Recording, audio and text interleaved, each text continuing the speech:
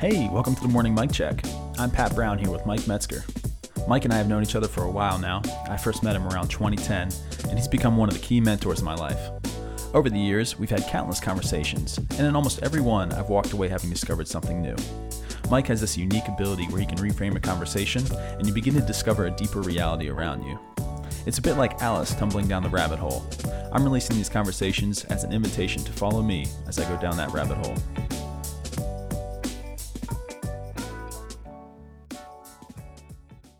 Good morning, Mike. Good morning. We have been talking a lot about cultural capital, but we're going to continue today and I think finally wrap up for our poor listeners who are tired of hearing about this, but I never tire of hearing or talking about it. So that's where we're at. Good. Well, I can hear all the everyone clicking off right now. That's right. Well, the reason I wanted to continue was I was just reflecting.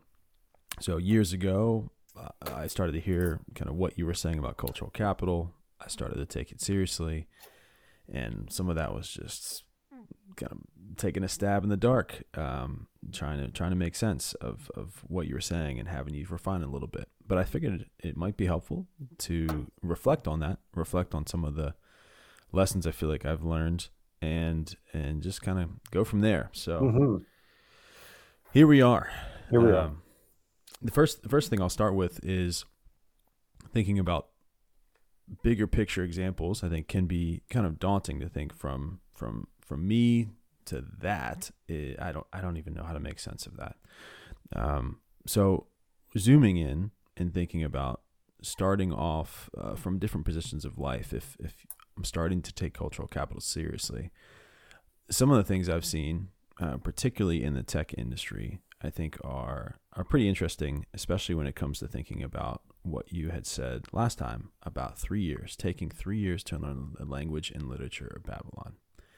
And when I first started taking cultural capital seriously, I think I embracing that, something about that 3 year mark was really helpful for me, understanding that I'm probably not going to make any dent in this for at least 3 years. And I have to commit to being somewhere for 3 years.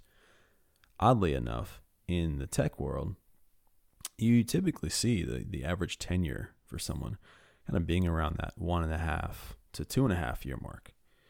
And I remember working at a company where suddenly a decision was made and you started to see people leave. They were concerned things were going downhill and didn't really get excited about their work. And just in the tech world, they jump ship. And I remember really contemplating whether or not I ought to, and just feeling a peace about staying, even though I knew staying was going to be quite challenging. And what I realized is suddenly all these vacancies started to open up in terms of responsibility and who needed to do more or pick things up. And by staying, I realized I now was just by default growing in my cultural capital because I was growing in responsibility. These things had to be done.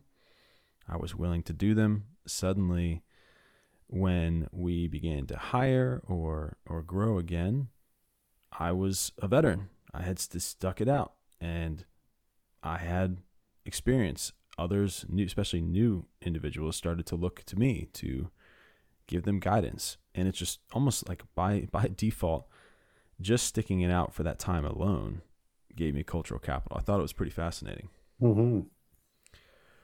But then as I started to review more resumes, and I think I mentioned this in a previous conversation we had, but just reviewing resumes, I started to see even more elements of cultural capital that I hadn't really thought about before. You know, I went to school and I studied information systems, but it was a business degree.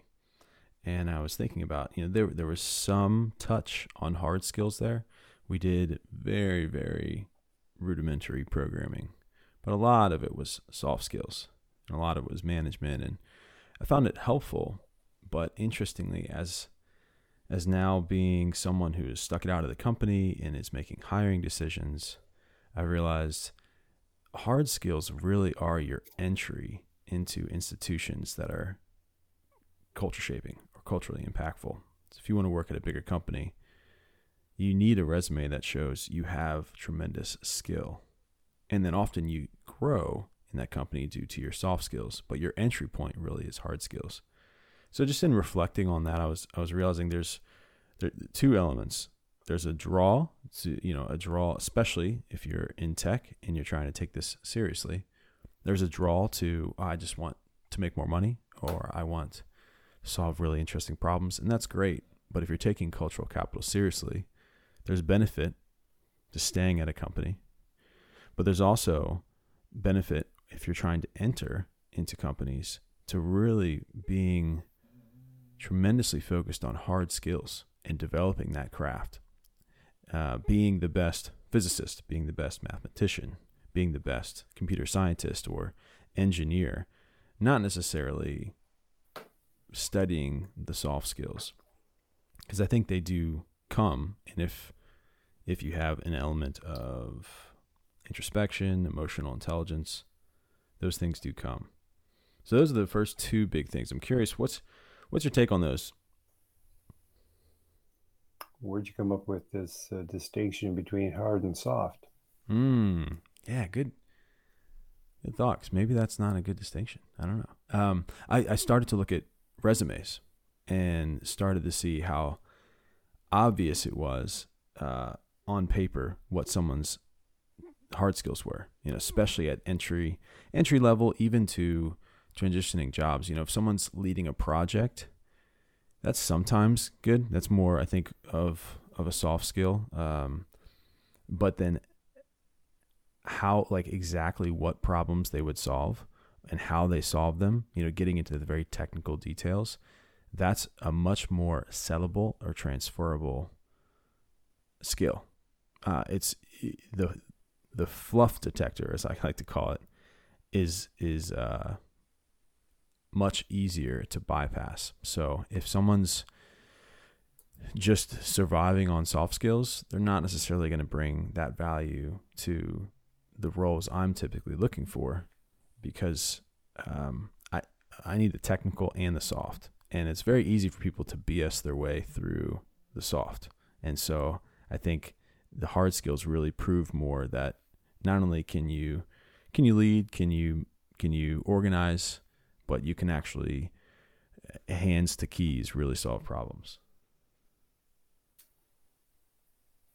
That's good. You didn't answer my question. Sorry. Repeat your question, please. Where'd you come up with this distinction between hard and soft?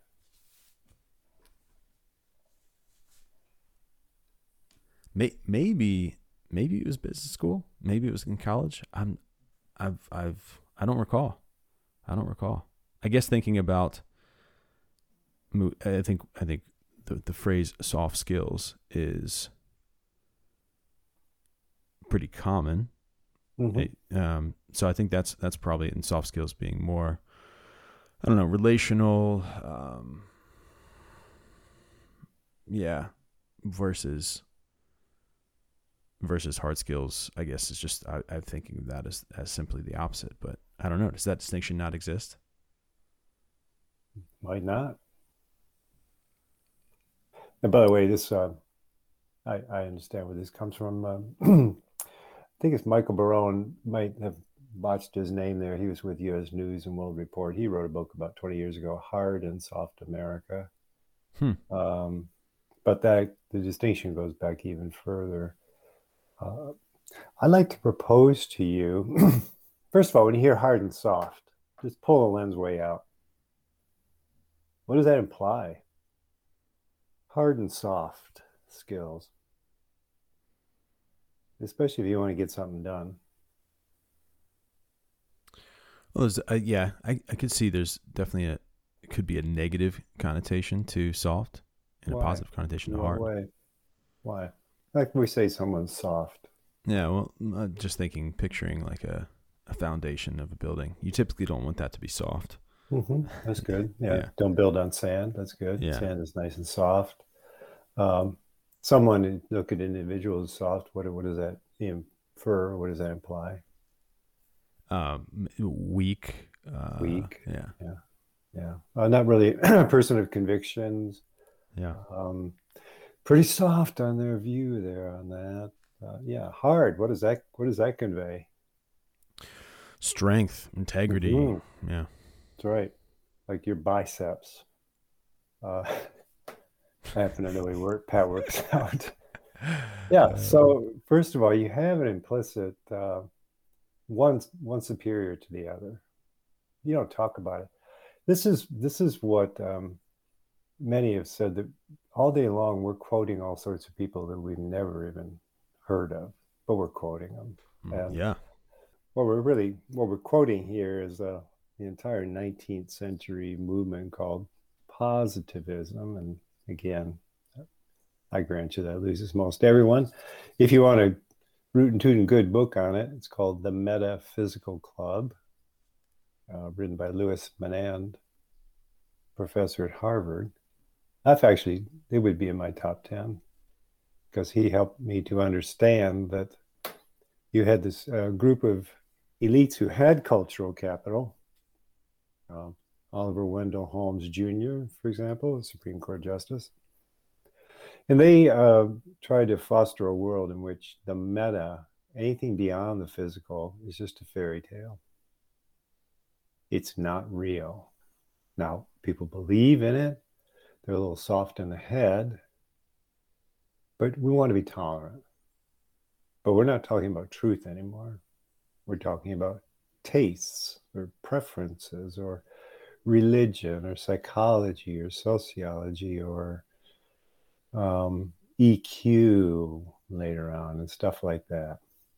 I mean, squishy stuff that you can't measure, like you can measure a foot. Is that board 12 inches? Oh, we can measure that. Code. That's the real stuff. Now, if you think this isn't pervasive in our universities, you'd be well served to read the book. Actually, my father read it, and he would say before he passed away, that was one book that helped him to explain why he said to me, with all good intentions and a good heart, but when I told him I was going to college to study psychology, he said, the soft sciences. Because he graduated to get his doctorate out of the University of Michigan. And when you read about the University of Michigan and Johns Hopkins and these elite schools, University of Michigan is called a public Ivy. You read about that they were built on the foundation of positivism. School you went to, same way, Pat, University of Maryland, is positivism. And so the campus is laid out. There is no center to the campus as a liberal arts school, or the universities, really, the great universities that were founded in the Middle Ages, where the queen science that made sense of all the sciences was theology. So you go on the University of Maryland, you have separate little disciplines all in their separate little buildings. So the joke is you go to business school and you learn how to do spreadsheets, but you never read a lick of Shakespeare. So this is I don't buy the hard and soft because it's relatively recent. It's fascinating. If you look at the modern university that came out of the Middle Ages, it was understood that there are liberal arts and servile arts. That's a distinction I think makes more sense. And what would the distinction between those be? Yeah, see, I knew you were going to ask that question. Liberal means broad, generous. So the liberal arts, which sat in the center and all around the circle, actually, widened how the other sciences fit together. Science is the Latin word for knowledge. So this is all talking about knowledge. With positivism, by the way, religion is no longer in the field of knowledge. It doesn't tell you how the world works. It tells you what people believe, and people can believe things and believe them sincerely, but also be sincerely wrong. The whole point is all that gets set aside over this realm called, well, that's your opinion, that's your preference. But in this world, over there, tolerance is the highest virtue. That's what the positive is. said, and if you believe otherwise, you're intolerant. So you can see how this is momentous. So liberal means broad. And the reason that theology was in the center of all these disciplines, tech and the rest all arranged around them, was that theology widened the lens so you could make sense of the other ones. The servile arts were called, they are serving in that because they are utilitarian. And so theology makes sense of things, as does psychology, I believe, and today even neuroscience. But the liberal arts help you widen your lens so you make sense of things. The utilitarian arts are how you make things. And you have to have both and. Make sense of things and make things. Put another way, the liberal arts answer the question, why technology? To what end? The servile arts answer, how do you make technologies? What makes them work? What do we make? This is quite helpful thinking about, I think, the state we find ourselves in. So what you're saying is quite beautiful. I think what you're saying makes a ton of sense and seems to align more with that ought case. It ought to be this way. Companies ought to view things from that perspective, but they also do not today. So as someone graduating college or someone going into college thinking, how do I take cultural capital seriously? To me, this is the both and. You have to learn these pieces, which is challenging. Growing up, as you can see, clearly, me being influenced by positivism. Yeah, positivism. Yeah, philosophers always come up with these really Come difficult. on now. Why don't they just call it, Barney, like the Barney view or something? Right. So you have that clearly influencing. There's a need to rediscover exactly what you're talking about. This difference between the arts and a different way to look at it. Mm-hmm. But there's also the reality, which is the world operates based on positivism, and what they are looking for tends to be, I think, like you said, the hard skills, the foundation of the strong, that pursuit. Would you agree? Yeah, I would say that by and large, the business schools that I'm familiar with the exception of one, I could think of a new business school. By and large, it's what Ian McGilchrist would say, because 95% of the Western world's population biases the left hemisphere, and the left hemisphere is narrowly focused, then it's going to, people are going to be sort of non-consciously narrow the lens. And so if someone makes it as this classification as hard and soft, and we're looking for hard on this stuff, you're going to go, yeah, that makes sense, because I don't even know what soft is. And so I make these distinctions, and I'm taught these distinctions. And so I know how to write code. And that's what I do. To what end? To make a product. Why? To make a profit. We have investors. We want to maximize return. Okay. And how does that work, make the world a better place?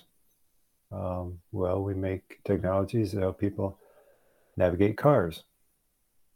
Okay. And see, you can tell once you start to widen the lens out, you can just feel it lose that hardness, that solidity, that sense of, yeah, it's more, yeah. And the reason that, if you're what I would call as an active Christian, you actually have your imagination engaged, and you're not just gum chomping. Let's get practical.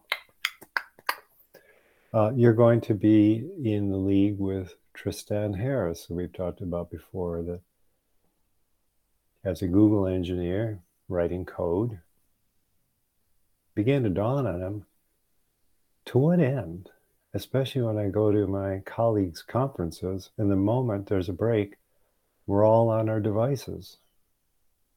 And he looked around this room and said, I'm paraphrasing, oh my God, what are we creating?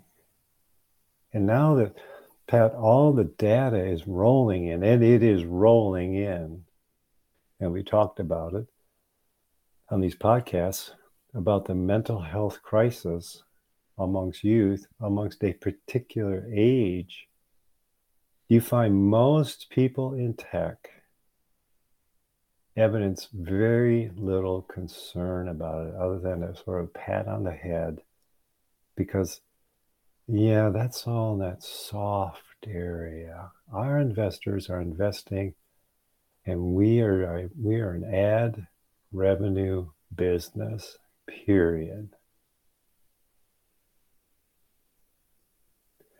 The Greek words, if you know a little bit of Greek, first of all, you're dangerous, but it's the liberal arts give you telos, the servile arts give you technique. Telos is the Greek word for purpose, to what end? And technique is technical, you understand that one easier. But it was always felt you have to know both and. Both and. And when you don't, I mean, this is another discussion for another day, but thoughtful Christians know that once we lost the telos for nuptial union, sex, then it comes down to technique. And that's not only the business model for pornography, but I'm inside enough marriages to know that's often what happens inside a marriage. Couples just get bored and it becomes technique and exploring more and more techniques because you've lost sight of the telos. But for tech, it's the same challenge that you have, Pat, is a thoughtful Christian would say technologies are necessary, they're important, but they can't answer questions that go beyond the physical world to the metaphysical, to, as the editorial board of the Wall Street Journal rightly noted after the massacre at the Uvalde, Texas elementary school, they said the real problem here is social and spiritual, and the loss of mediating institutions like the church. Now, the Wall Street Journal is not a Christian magazine, but they understand that, of course, technologies come to play in this, but ultimately, this goes beyond just physical guns, physical people, and techniques. There's a moral and spiritual dimension that is actually truer and deeper and more profound and more helpful. And I think if you just come through business school, you pretty much have had that turned into an ethics course, which is something you sort of check off the box. Yeah, you're right. And I think this further highlights the challenge that I think maybe is what you often call people to, which is in pursuing cultural capital to be taken seriously, you have to know the language and literature of Babylon. In this case, hard skills, quote unquote, the technique is highly valued and quite important. And so you must take that seriously and develop that if you are to be taken seriously by cultural shaping institutions. However, if you only take that seriously, you'll end up just like all the other Babylonians.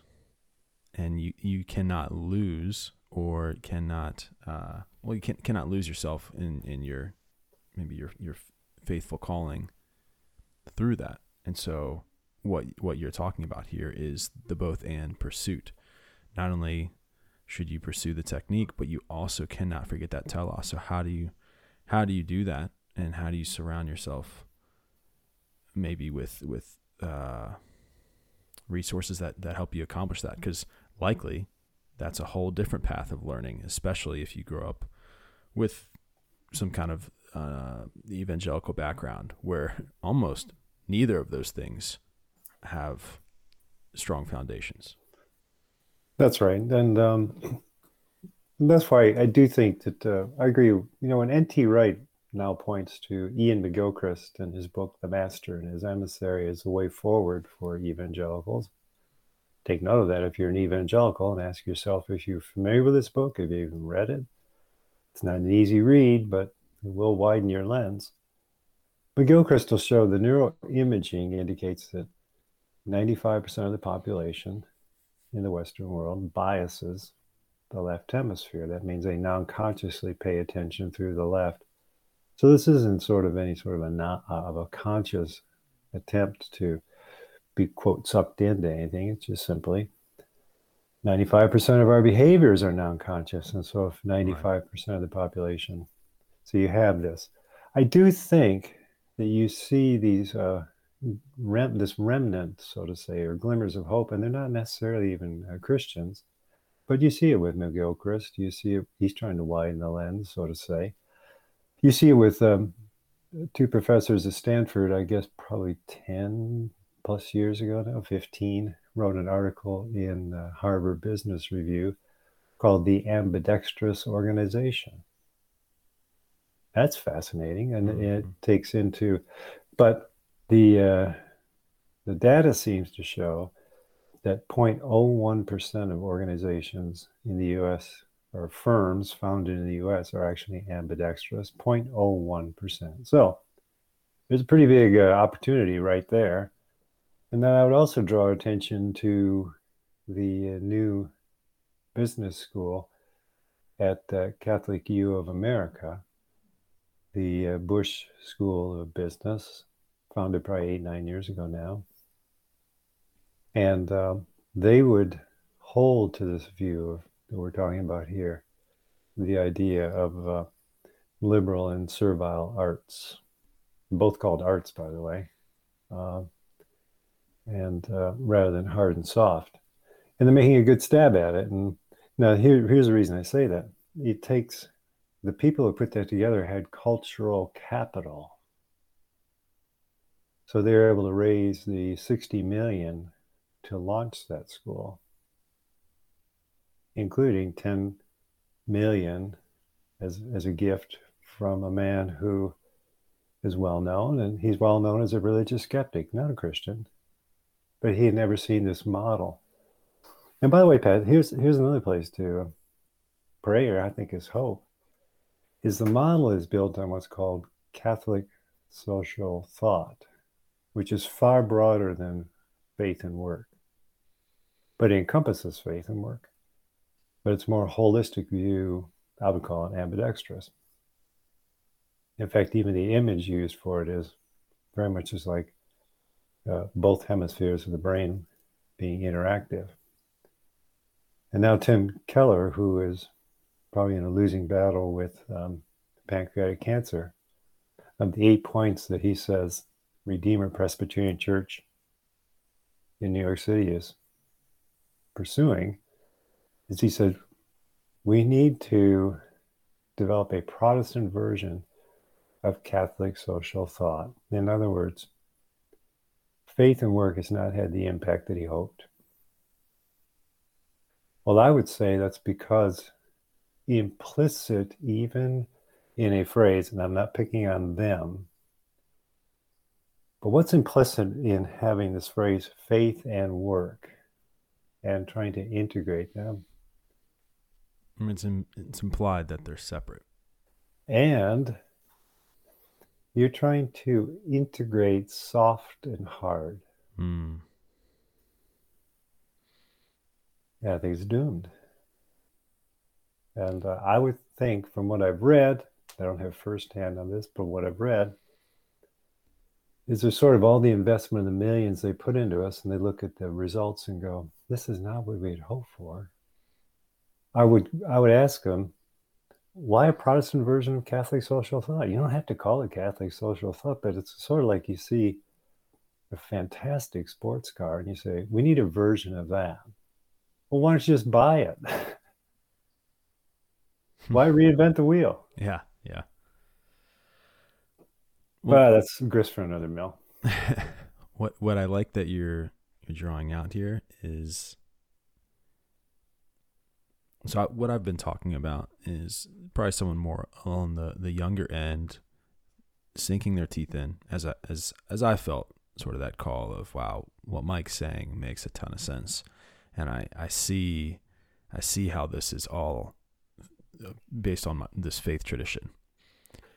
And I was college age, starting to take this seriously, but many of your audience are much older than that, or at different phases between college and even retirement. And so I think the question then is, how do you, or what is doable at that stage of life? And I think regaining cultural capital is probably, you can call me out if you disagree, but it's probably not as doable as you get older. You have a window in life where that is much easier to do. And so then the question is, well, what can you do if you hear this, you resonate with it, but that window might not be as open as it used to. And so maybe Sure. you have some cultural capital, but not as much as you like. But I think, if I'm processing that, just knowing some of the craziness that seems to be out there today in the world, it's very easy to get cynical, and it's very easy to get frustrated in the political realm and the church, and even hear some of the things you're saying and just be like, yeah, this is why it's a mess. It's because the culture, the culture is just a mess. And so I think I like what you're saying, in that there is a call still at that age to seek out resources that help understand the telos, that help to further shed light on how we ought to be thinking about these things, and either to teach that or to further resource the younger generation who does have a wider window. And I think that's important. That's important to sit on, because one of the other pieces I was reflecting on was where we put our investment. When I started to take cultural capital seriously, I did start to question some of the organizations that I gave to, that I think are good and helpful, but are not going to change the world in the next 5 years.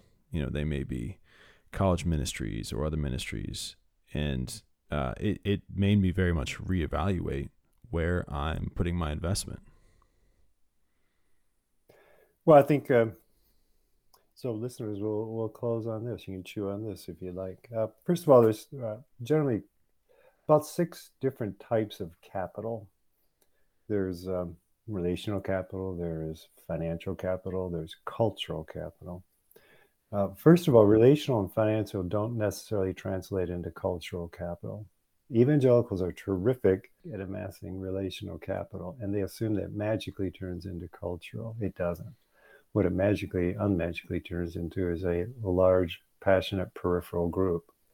So if you have relational capital, and you're older, if you're a boomer like mine, generally you have also financial capital. And so to your point, you're not going to earn cultural capital probably in the years you have remaining. If you actually were thinking strategically, you would transfer with your network, a la relational capital, go after the financial capital in the boomer generation, which is significant. I've heard numbers in the trillions that evangelicals are sitting on.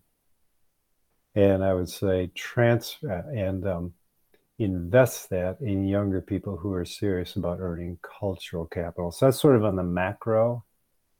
And then second, so we're going to make a correction here when you say Mike says, and Mike says, I'd say, listen, I really do feel like I'm standing on the shoulders of giants here. I love that So, you hate it when I say that. no, no, that's just something about it. I'm going to reach through the internet here and punch you in the face. Uh, we're just standing on the shoulders of giants. There's nothing original here. But the fact is, I tip my hat to the Roman Catholic Church in this regard to recognize they have people in the business world who understand, for example, the word company, which was replaced by corporation, but company is the idea of break bread with. How many of you been to Panera? Pane, bread, co, with. And so a company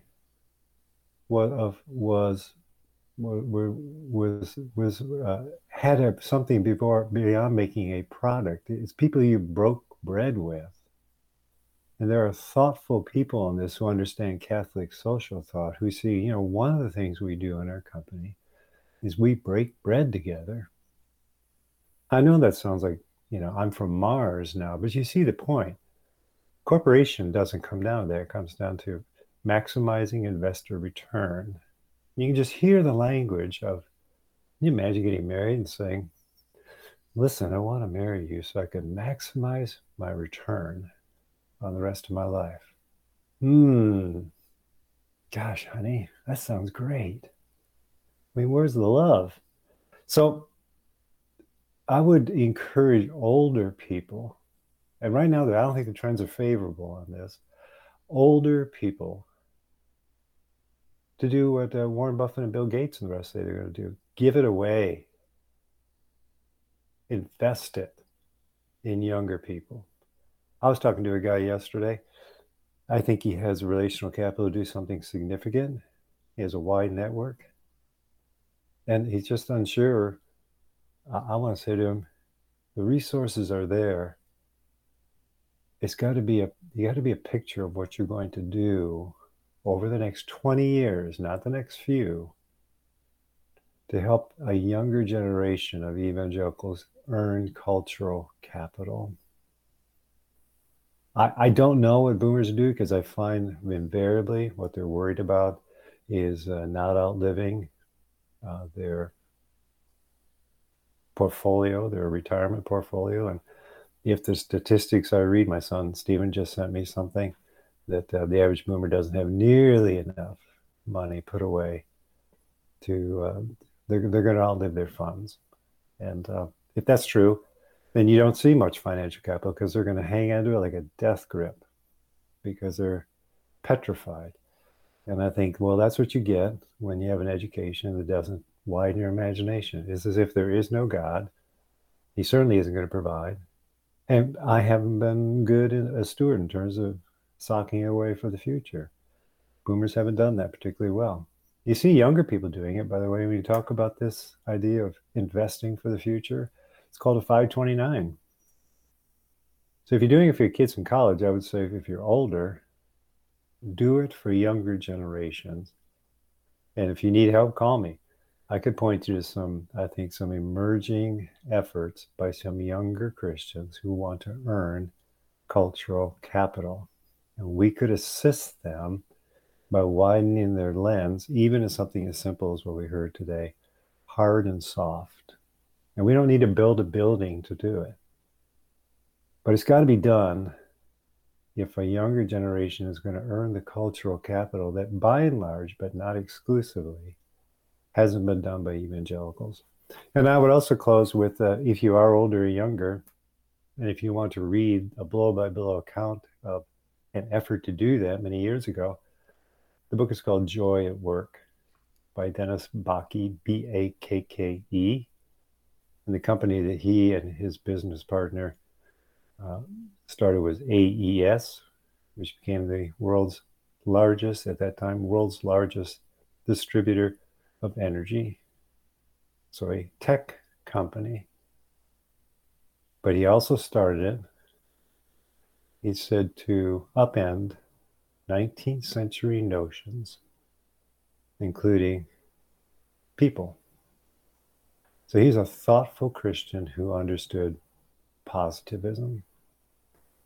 And he understood you've got to have a telos, purpose, as well as a technology product.